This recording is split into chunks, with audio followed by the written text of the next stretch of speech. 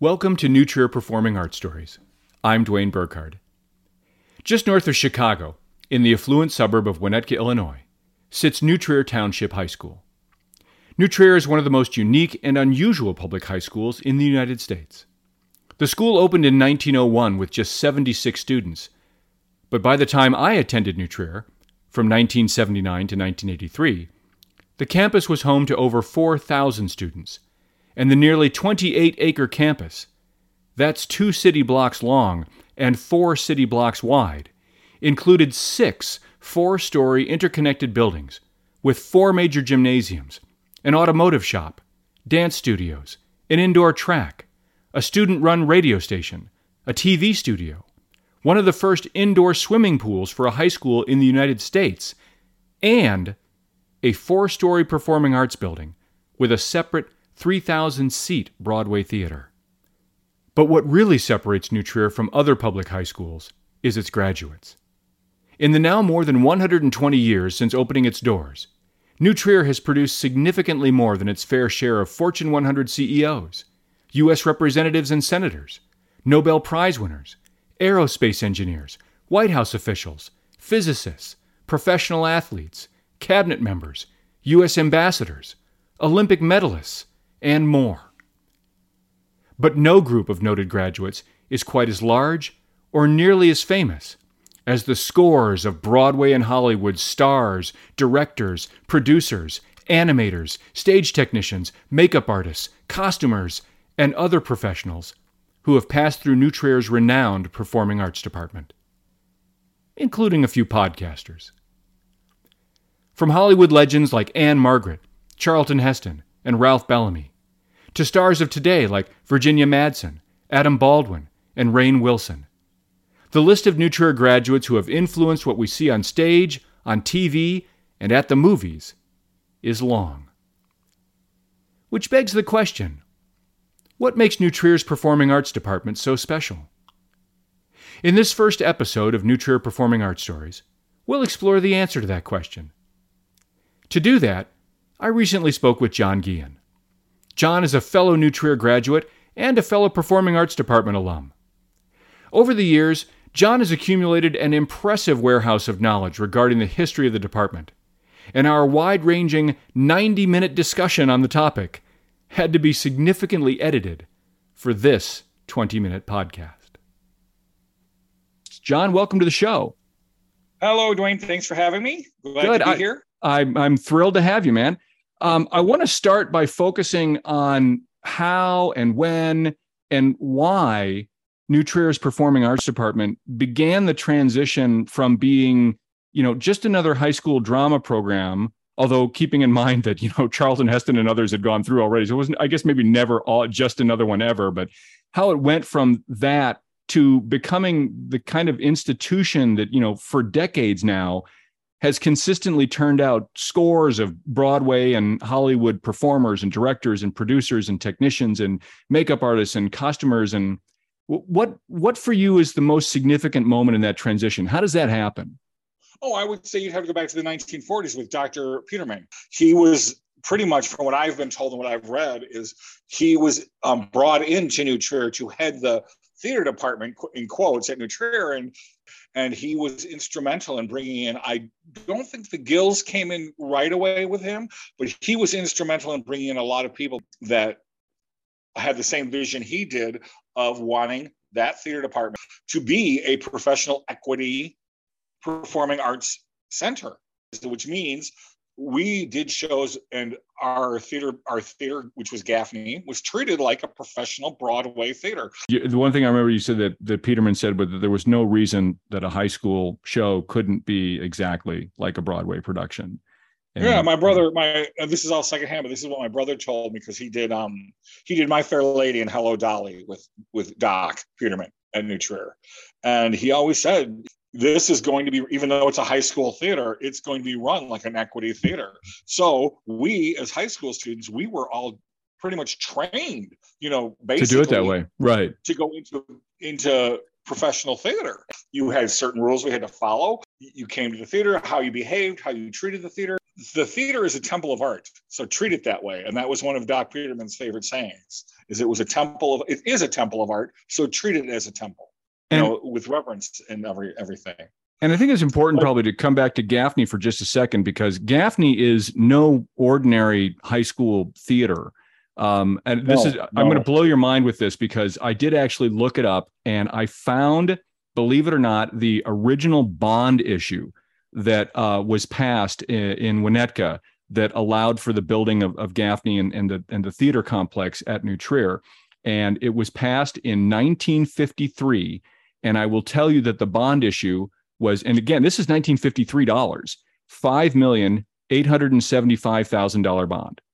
And so I went to in 1953. And so what I did was I found an online calculator, and I updated that in inflation adjusted dollars to today's dollars to build Gaffney Auditorium. And what they did in the late 1950s today would cost, are you ready? $63,881,273.41. That is just, and I think that's one of the things that people don't get. There just aren't a lot of public high schools in the United States that have a $63 million, theater complex within them. And I think that's kind of, and just to have a 5-story tall cyclorama and the orchestra pit and 3,000 seats and the giant set design and costuming and makeup facilities. There's how many you lived underneath Gaffney in my time there. There are like 50 makeup stations just in the makeup room outside costuming. Is that right? So there were, in that main room, there was, I think, 63 mirrors, individual mirrors with lights around them, right, for makeup. And then if you went down the sides of Gaffney underneath, the hallways underneath, there were a chorus room on each side, one for the guys, one for the girls. And that had something like 40 mirrors or 50 mirrors in each room. Jeez. With that. I mean, and then the costume room alone was in the middle. And then you had the dressing rooms and the laundry rooms on either side. I mean, it was in the scene shop. And I think there was something like, let me think here. 1, 2, 3, 4, 5. There was like 7 rooms alone that were just for set pieces and props. That's incredible. I mean, that just gives you an idea of the kind of scope that Dr. Peterman must have had in mind. I mean, he clearly wanted this to be like a really, as you say, a Broadway capable facility. Yeah. I want to talk more about, in a show later this year, I want to talk to you more personally about your personal experience and costuming. But let's talk about the costumes in general for a moment, because this is another thing that I think sets New Trier apart. One of the things that New Trier had in our time there, the annual budget for costumes, and this is a stat you gave me before the show, was something like $30,000 to $40,000, and this is in the 1980s, by the way. $30,000 to $40,000 a year. That was that $30,000 to $40,000. That was just for one show. What?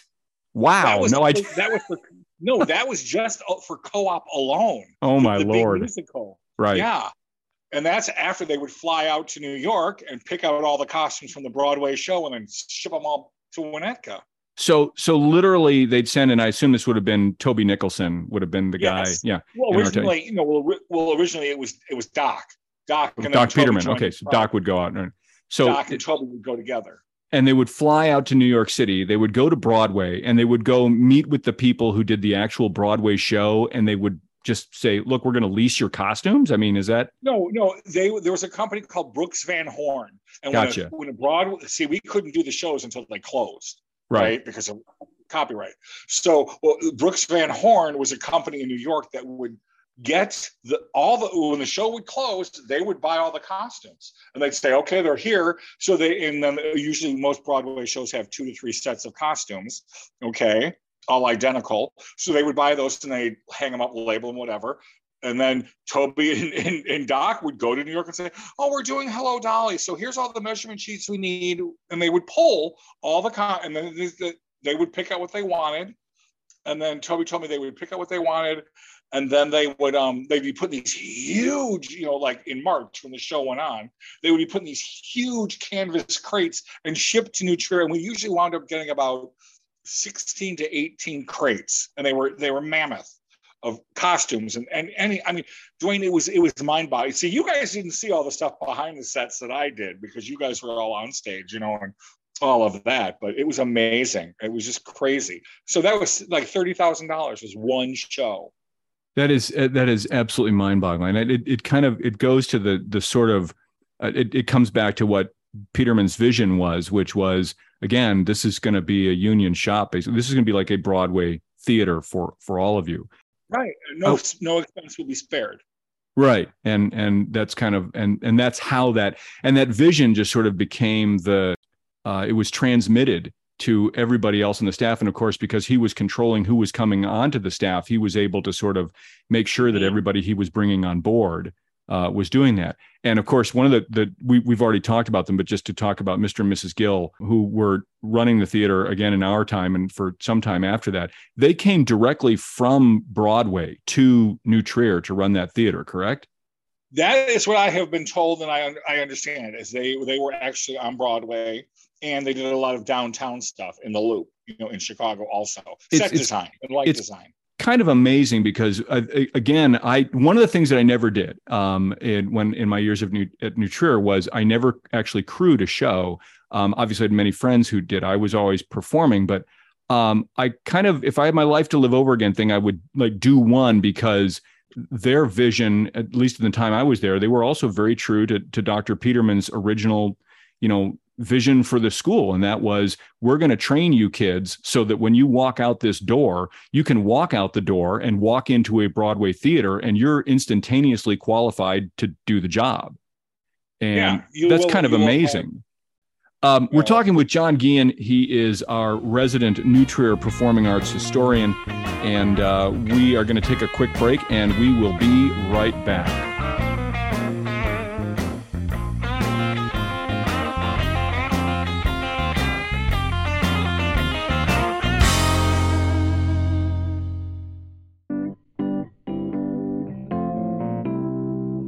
This episode of New Trier Performing Arts Stories is brought to you by Rags, Riches, and Roller Coasters, My Life as a Serial Entrepreneur by Dwayne Burkhardt. The book is available on the Kindle Vella platform. Go to amazon.com/Kindle-Vella, that's Vella. And remember, at Kindle Vella, the first 3 chapters of every book are always free.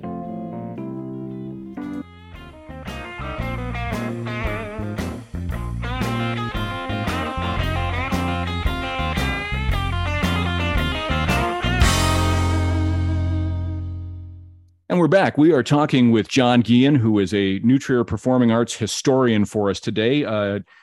John, we were just talking in the break a little bit more about the Gills, and you were mentioning something about one of the other things that they would do. So I'm just going to hand it off to you and tell me what you were just telling me a minute ago. Mr. and Mrs. Gill came to New Trier after they retired from Broadway. Right, and we knew I that. Remember right? that. Mm-hmm. Hearing that, I think Mrs. Gill may have even told me this herself. And before they had retired and before they came to New Trier, they ran a company in Chicago or New York where they actually would rent the entire scene play to a school or a theater company. You would go and you could rent the set of, Bye Bye Birdie or The Little Foxes or Glass Menagerie. Well, and it makes perfect sense, and it certainly sounds like them. I think that the thing that comes back to again is this the overarching sort of thing was that Peterman said, and I think this is a quote I think you gave me from him, but that there's no reason a high school show can't be exactly like a Broadway production, right? And exactly. that to me is like the essence of the man's sort of vision, if you will. Right. And that vision was also intensified by the people he brought in who shared the same vision, the Gills, Toby Nicholson, all of them who shared that vision of this is going to be a professional run theater.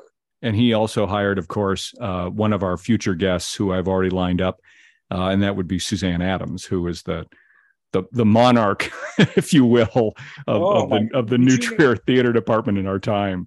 So right. Did you know that she was a graduate of New Trier? I didn't. You know what? I didn't know that until a couple years ago. You were the one who told me that. And I couldn't believe, I just was shocked about how did I get through the school and all these years later, and I never knew that until you told me. She didn't tell anybody.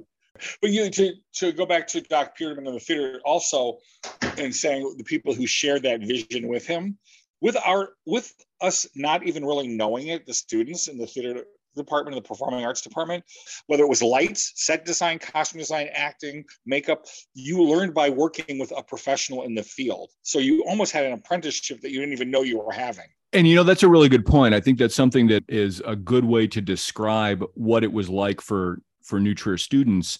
It was like having a professional apprenticeship because you were working with people in the industry who had come back and were essentially teaching us how to do makeup, how to do costumes, how to do set design, how to do the lighting. And you were doing it in this multi-million dollar facility that just literally happened to be attached to your high school. It's kind of insane. I think we got the essence there of what it is that happened. And basically what happens is you've already got a theater department that is somewhat renowned in that it's already turning out some level of famous people like Charlton Heston and like Anne Margaret. And then Dr. Peterman comes along and says, I want this to be a Broadway level high school theater department. And we're going to turn all of these high school kids into, Broadway quality people. And it's this one guy's vision and his ability to then bring people in behind him who share this vision that changes everything.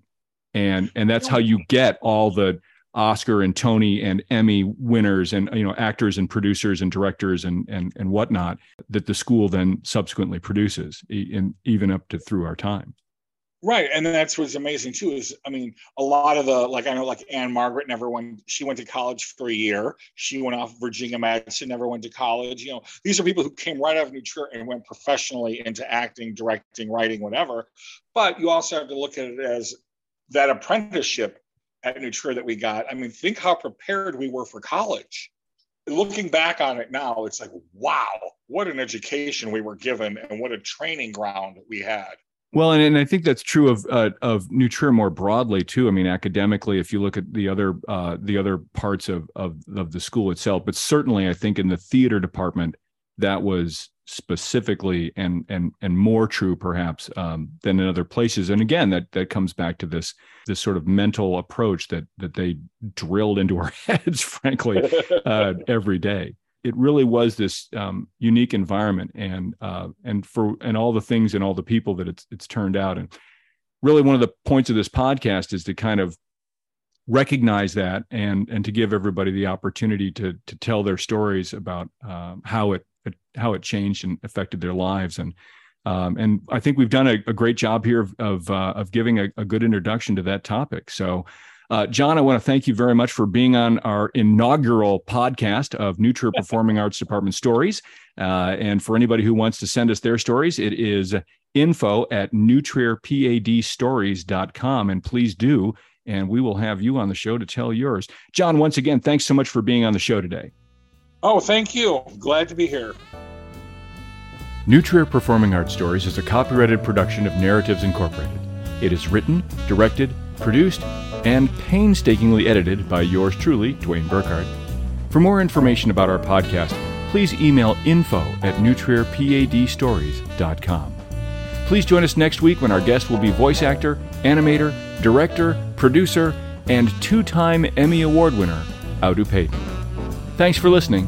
See you next time.